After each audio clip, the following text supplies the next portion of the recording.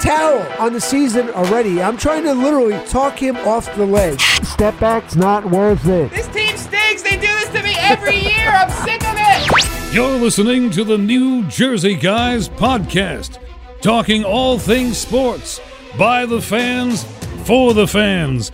And now your starting lineup, Chris Swendeman and Dan Tantillo. Hey everybody, and welcome back to the New Jersey Guys podcast. I am Chris Swendeman with my boy returning from the NFL draft over the weekend, Dan Tantillo. Dan, what's going on, man? Man, it was awesome. So we were at the draft on Saturday. Let's back up a little bit. So The draft on Saturday, the whole draft was held in Philadelphia. It was the first time that there was ever a fully outdoor draft.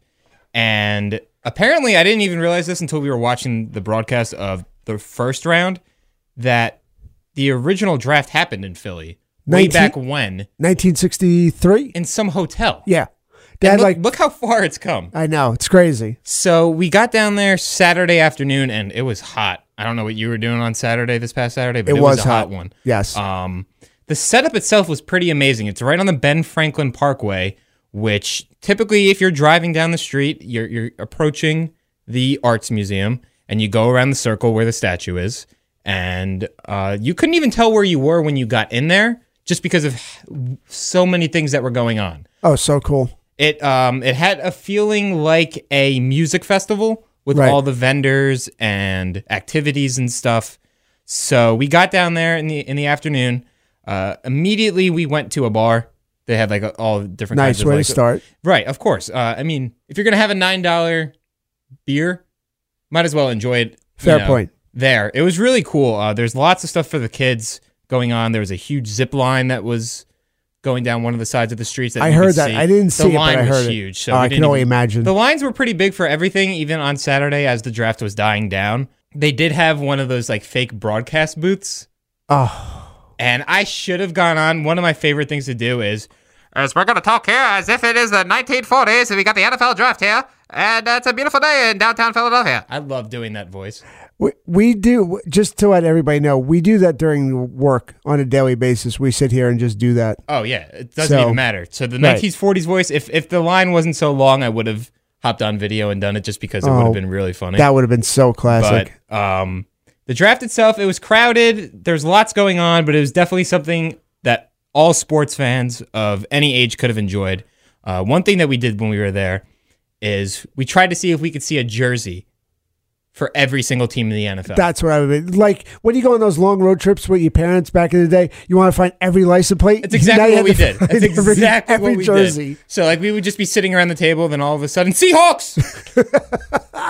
Felt ridiculous. But only 3 teams we didn't see. Jerseys. And this is just jerseys, not apparel. All right, let me see if I can guess this. Okay. Let's think of some obscure teams that may not go to the draft. One, because they probably didn't have much hope. I'm going to say Detroit. Nope, there was a Detroit. Jaguars. There was a couple Jaguars. Okay. I'll give you one more guess. You can see I'm really... Yeah. I get 3 for $1 here. That's fine. I'm doing really well with this. Arizona Cardinals. Did see a Cardinals. Come on. A cool one. A cool Pat Tillman one. Oh, see, yeah, that's clutch right there. The one surprising team that we didn't see was a Chicago Bears jersey. Really? Maybe that's just because they were a little disappointed after the first round, but we'll get into that a little bit. I was going to say, I'm not even going to rip Bears fans at this point. Yeah. The Texans we didn't see. Wow. Okay. A little surprised on that. And the Rams we didn't see. Huh. Okay. So a couple Cleveland. Right. Actually, a good amount of Cleveland. They had a lot to be excited about. How could you not? So let's get into some of the highlights of the draft itself. I think we can first just get into the first round and talk about all the surprises. A few episodes back, we talked about John Lynch. See? And the 49ers. What did I say? And I will give you credit when credit is due. I doubted him because he had never been in this position before, that I didn't know what to expect. And he kind of took advantage of the Bears right away. Yes, he did. To put it nicely, he fleeced them, boy. To put it nicely, he kind of took advantage of them by moving up one spot and getting 3 picks in return. Oh, yeah. So I think that was definitely a highlight. I think that the overall, the quarterbacks being drafted so early, I think was probably a highlight. And the skills player itself. I think there were a few surprises in the first round, and I think all the quarterbacks that got taken early preempted a very odd first round. Yeah, because there was so much movement early on. I think it threw everybody else off. I think so, and I think it benefited the local team, meaning the Eagles. I think it benefited them. What about the Jets? Yeah. Jets got a draft pick that was supposed to be gone from LSU. The kid from LSU was supposed to be gone within the first 3 picks. He fell to the Jets at 6. Yeah. Jets were doing like car wheels. That's crazy. Yeah, it really was. That whole first round was great. See, now here's my question. Yeah. What was the atmosphere like on day 3? Because there's really not as much excitement. From a fan's perspective, there's not really as much excitement about the guy getting drafted in round 6 and round 7 than there is in the first round. So what was it like being there and being, like what were the people like doing? Were they still as excited? So I would say that we were right in the bar area as the Eagles were making their pick. Right. And they brought out Morris Chestnut to do the pick. So then once they announced the player, loud. Crazy, people going nuts, even though it was the 5th round at the time. Did they still do the Fly Eagles Fly? Oh, yeah. It was loud. God. It was loud. Believe it or not, I was just reading a report. No arrests made by Philadelphia police. I was going to wrap it up later when we were done talking about it by saying, good job, Philly. You didn't get anybody arrested. Somehow, everybody, this should serve for Philly fans. You could be human. You could act like human beings. It can be done. This is proof. You had fans from every team, and somehow you didn't find yourself getting arrested. Well done. Well done to the Philly fans. I am surprised that the person who ever mooned the Cowboys jersey didn't get arrested. But I mean, that's funny. I made sure I did not put my face there. I think real quick, just wrap it up about the draft. A couple other highlights I would say was the Drew Pearson speech. Awesome. Amazing. Absolutely awesome. From 2 Cowboy fans sitting here, that Drew Pearson thing was just awesome. He literally would just not back down and just screamed over them and just taunted them. Great. It was absolutely the greatest thing. And I'll have it be said on record that I am not a Roger Goodell fan. No. So... Neither is the town of Philly, apparently. No.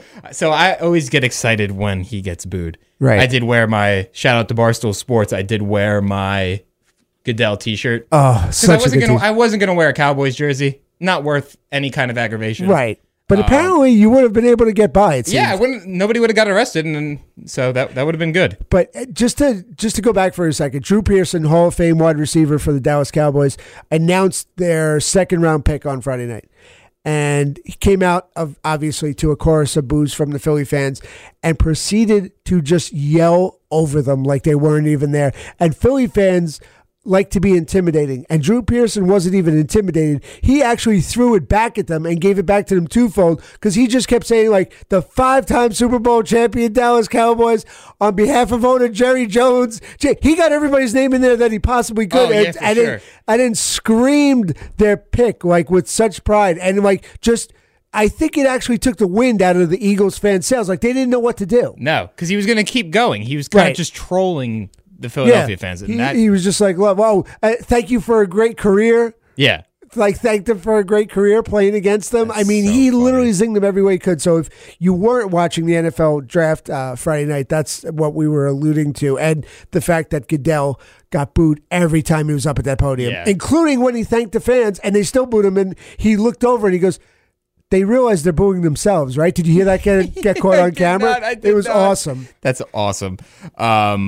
So we saw a lot of passionate sports fans at the NFL draft all over, and I think that it was a real success, and I think that it does show a platform for future drafts of what cities can do to throw it off that way. Yeah, it was a big party. It seemed like all weekend, and I mean, even on TV, you could get the vibe that everybody was just having a great time. And I hope they actually do it again in Philly because I would like to go see it. The only time I've been to the draft is in New York in 2013. Okay. And it was a wonderful experience. I would definitely say any NFL fan should do it at least once. Yeah, but I was definitely jealous. Even somebody who's been to the draft, I was even jealous at looking at that scene because that looked really cool. It was a lot of fun. Something that's not as fun for myself has been the 2017 New York Mets season.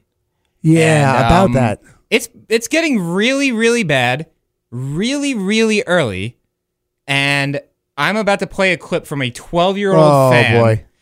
who goes by the name of Mets_Maniac, or Maniac, I'm sorry. Because that's a word, Maniac. We're going to just introduce make up words here now on the show. I believe you put your emphasis on the wrong syllable when you read that. Never even heard of that. Readings is hard. It really is. So, again, 12-year-old at Mets Maniac on Instagram, and he kind of went on this tirade, and we're going to play it real quick and just show you how it sums up how Mets fans are feeling right now. Can't wait to hear this. Oh my God, we won 2 out of 3. Big deal. This team is an absolute fucking joke. 23-8. Syndergaard, get out of here, you little Barbie doll. Get the fuck out of here. Go get a little robotic arm, because you can't even stay 2 innings for this team. Terry, it's over for you, you little shithead. You little orange. You smell as shit. You just need to get out of here, because I'm not liking what I'm seeing from this team. Better wake this team up. Oh my You Lord. little orange. God, if the parents... I think this kid needs a little bit of a... I don't want to say smacking. Oh, but yeah. I'm alluding Oh, to that. no. He needs a beating. And by the way, I'm very happy to see Honey Boo Boo has a brother that we didn't know about. Insane, this kid. Are you kidding with this kid? But at the same time, he is kind of expressing everything that Mets fans are feeling. Let me just... So he said the score in the game, and he did say that incorrectly. But the Mets did lose yesterday to the Washington Nationals 23-5.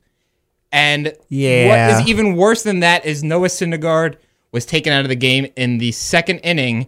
And I believe today we have confirmed that he has an injury to the lat muscle. Yeah, tear. So that's a partial tear to the lat muscle. And that just adds to this month of misery with for the Mets. With no timetable. Now, I'm looking right here at when he rotated. At the DL or the Mets injury list. And it's just amusing that the Mets even put this out this way, because it says the injuries, right? And then it says their returns next to it. So for some, it says day-to-day.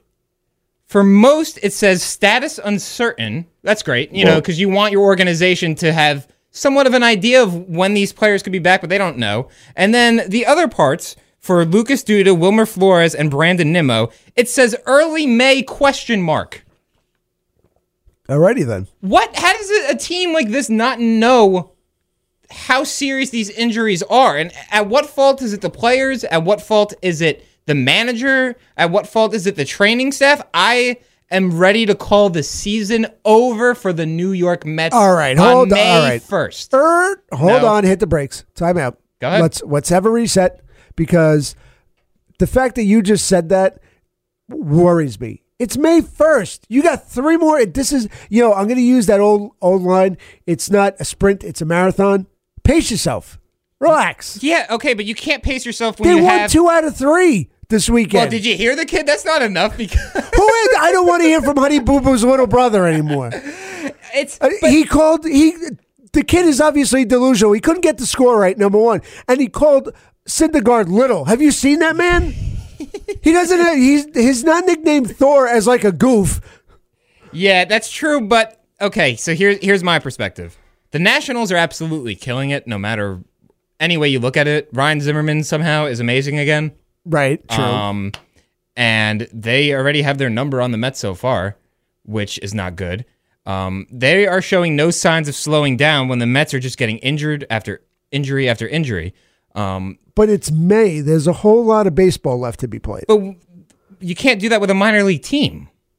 No, you don't necessarily need a minor league team, but you still have plenty of good players that are actually playing. But this has actually been a godsend in a way, because somebody like Michael Conforto, who I love, and I'm a Yankee fan, is actually getting to play every day now. Yeah, no, and I get that, but it's just so inconsistent with the players that they're putting out there and being able to generate runs and having support for those pitchers.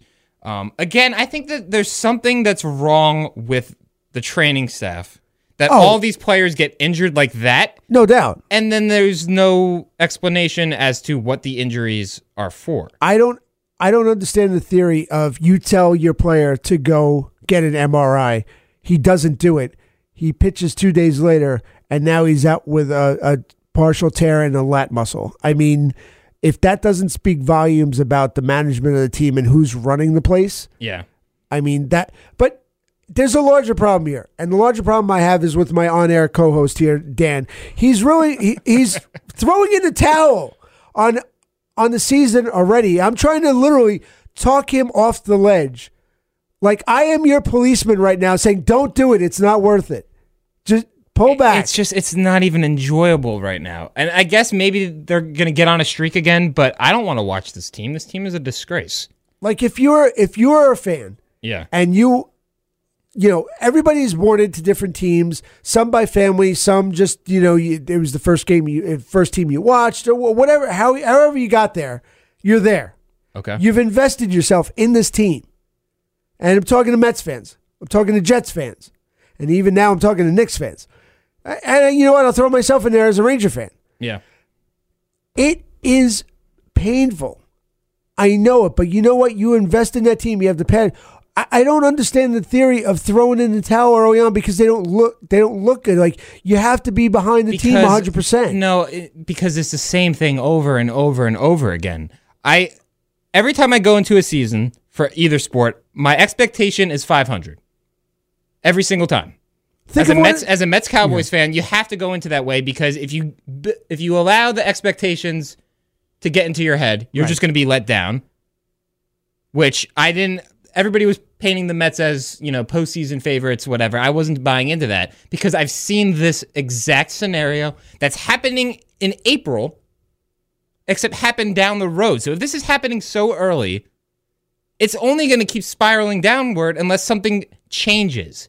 If Terry Collins is removed, for example, well, yeah, maybe that's something. Because all right, and you were saying something before about letting Syndergaard control his own shots, right? Right. Which I don't agree. I don't agree with. I just said it's very telling at who runs the place. Yeah, but at the same time, there was when Yoenis Cespedes left the game early last week. He was in batting practice, swinging and falling to the ground every time he swung, and then Terry still plays him in that same day. Yeah. So he doesn't understand which way he's going, and then he tries to spin it around by giving the players a shot, and it doesn't work. There needs to be some sort of communication between the training staff, management, and these players to get them healthy when they need to be healthy, not rush anything, not misjudge anything, to avoid something like this happening so early. So this is, I guess, the equivalent of a football season and the Mets being 1-3, right? So say there's a lot more games in baseball than I football. understand, but it's hard to the first month. So the first month of football, it's usually 4 games. Right. So let's just call it that. So say the Mets are 1-3. If it's 1-3 and the Dallas Cowboys are 1-3 and the Giants are 3-1, is the season over? No. I'm still hopeful at that point. I'm worried. There's difference in being concerned and just ready to scrap it all and say, you know what, I'm throwing my hands up. At what point do fans, as passionate as we all are, and you know some of us, I mean, look at Philly. Philly has plenty of reasons to be upset every year between the Eagles, the Sixers, and even now the Phillies the last couple of years. But it's what brings us together. It's the passion you have for sports that you have to keep rooting for your team. At what point do you just say enough's enough? Is there a point as a passionate fan, as a quote unquote diehard fan, where you just say enough, I'm walking away from it? It's not enough is enough yet for me, but I do think that any expectations of making the postseason are gone for me. So I will still cheer for this team. I'm still going to root for them. I'm still going to watch games. But I do not think that this team right now is ready for postseason play. But see, you just made my argument. How so? Because the way you were talking before, it sounded like you were ready to scrap the whole season. Why? I am scrapping the season. I'm still going to. I have a little bit, but I have a little bit. I don't think that this team is going to make the playoffs right now, and I don't think that they are. I think the season's over for them in that expectations. Now I just hope that the team that they put out there is able to compete and stay healthy for the long term, but I don't think the season is to be saved for the Mets. See, I would think that if you're scrapping the season at that point, you're not really cheering and getting them behind them for the rest of the year. Yeah, it's close. I'm very close. See, I'm no right good. on the. I'm right on the edge. You No were good. doing You the can't be whole. doing that. You're talking about the whole police officer. I'm on the edge. Oh, see, I got. You've got your megaphone. I'm there I do. yelling back. I do. Don't worry, Danny. Step back from the ledge. It's not worth it. I'm telling you. This team stinks. They do this to me every year. I'm sick of it.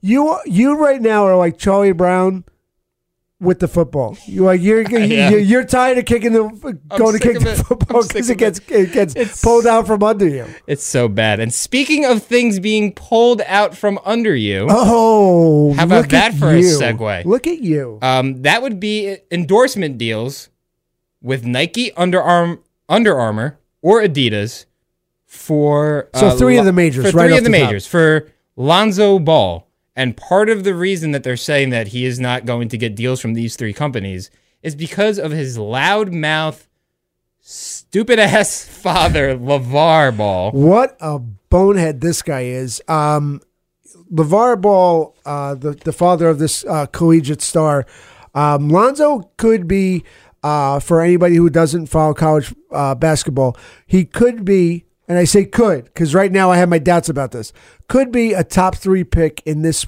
spring or early summer NBA draft. Okay? Yep. The more his dad opens his mouth, you know what you hear? That stock is just plummeting.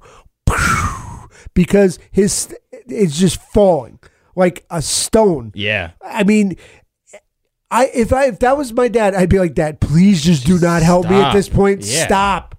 Like everything we've worked for to get to this point, you're just ruining it. Yeah, it's crazy, man. I mean, LaVar Ball, the father, has already insulted, let me see if I get this right, at least 2 of the game's greatest of all time, Jordan and LeBron. Yep. He's compared his son to both of them and said that he could be better. He's insulted other organizations and said, don't even draft my son. We're not going there. We're only going to the Lakers. And Lakers right now could be in the top 4 pick. Possibly. We don't know that yet. But the fact is that this guy is just ruining his son's chances of anything. And believe me, I'm not saying nobody will draft him because they will. Yeah. But the team that drafts him is literally going to cover their eyes and go and just hand in the pick and go, what did we just do? Because they know they're in for misery with this dad around. Yeah, I don't think that they want to have some kind of a case that feels like you're at a Little League game and you just have that one fan. Right. That one parent who can't stop just bickering and arguing all the time. And that's something that I've personally dealt with, for sure. Oh, I definitely have. On both ends of it. Right. On both ends of being a player and on being a ref. Yeah, so that's the thing is I used to ref sports when I was younger just to start making money, and I couldn't do it because I was so over just the outrageous nonstop bickering in your ear from the parents. Yeah. I've had to throw out a parent before as a 14-year-old. I just was like, yep, you're gone. Oh, little Danny throwing out the parents. Yeah, and that's exactly how they felt. They're like, seriously, this little ass kid is about to... Excuse me, ma'am. Could you please leave the premises? Yes, I need you to go now. You're being mean to me and everybody else, and you're saying no words, and you got to go bye-bye. That's probably how I sounded then. But it's been crazy. There's this one time we were in Florida for my brother was in the National Flag Football Tournament, and they were getting into it with this fans from another team. I want to say they were from Maryland. I can't remember quite. So, but they were just going back and forth, arguing with us, and then one of the moms made a comment directed at one of the sister of a player, and called her overweight and said oh, you need to take better care of your daughter before you could talk to us. They get into it. A fan from the other team pushes and hits in the face a mom from our side, and it happened to be the mother who's married to a federal agent. Oh. So that got ugly womp. quick. It's not fair to the kids in any way, on any level, whether it's a collegiate level whether it's just youth football, youth sports. Time and time again, we're hearing stuff in New Jersey about fans just getting way too into it. And parents, we get it. You love your little snowflakes. We get all that. It's fine. You can love them as much as you want. But shut up. Yeah, I mean, shut up. Your kid's probably not going to make it to the pros. You could try and do everything you can and push them and keep challenging them, but it's just unrealistic, really, to think about it. They're living their life. You could clearly tell in LaVar Ball's case with his son. Yeah, he is clearly living through him. Yeah, and you got to stop. Let the kids be kids. Let them grow up. Let them excel at sports if they're going to excel. But don't put yourself into it and interfere in it. It's just going to make them miserable. Just be a fan. Be supportive if they need it. If it's a tough loss, have their back. If it's a tough injury, have their back. Just be there for them in any way. Just don't go over the top and make it to the point where it's about you now and not about your kid, because it's not fair to them. You want to help your kids? Here is Chris and Dan's great tip for all you parents out there that really want to help your kids when you go to a game. Here's what you do. Way to go, Johnny. Way to go. Yeah. That's as much as you do. After that, stop. Let the umpires be umpires. Let the referees be referees. Let the coaches coach, and you sit there and zip your lip. Yeah. Wow. I like it. Whew. I feel like one of those parents all of a sudden. I feel like I had to come to the defense of my man Danny, my 14-year-old Dan Tantillo, trying to just be a ref. All I'm trying to do is make some money so I can afford a car at 14, and I'm dealing with all these parents and stuff. It's crazy. No, I mean, and I was, I played hockey growing up for a long, long time, and then transitioned for a while to being a referee and linesman. And hockey parents don't play. They are not playing. Yeah. Because most parents that I find that are hockey parents know the game. Sure. So they're very well educated until they open their mouths and start yelling at the refs. Then you think they're very uneducated because they can't seem to find many other words than ones that are very harsh. Right. But, it amazes me how far parents go. I mean, we've seen, you go on YouTube, type in hockey parent fight, and you will see a slew of videos come up of parents either grabbing sticks and throwing them onto or getting into fights with other parents. It's embarrassing. Why do you want to embarrass your kid like that? Yeah. And embarrass yourself. Well, obviously they don't really care about themselves. No. But think of your kids at some point. Yeah. My whole thing now is going to be, my whole new campaign, I think, Dan, is going to be, don't be LaVar Ball. Don't be LaVar Ball. Yeah. So last week it was don't be a mush. Right. This week it's don't be LaVar Ball. That's too funny. So that's going to wrap it up for episode 4 of the New Jersey Guys podcast. You can listen to it on our app, the NJ1015 app, or at NJ1015.com. You can download it every episode and subscribe on Google Play and on iTunes. And I'm Dan Tantillo. I'm Chris Swendeman. Thanks so much for listening. We're out.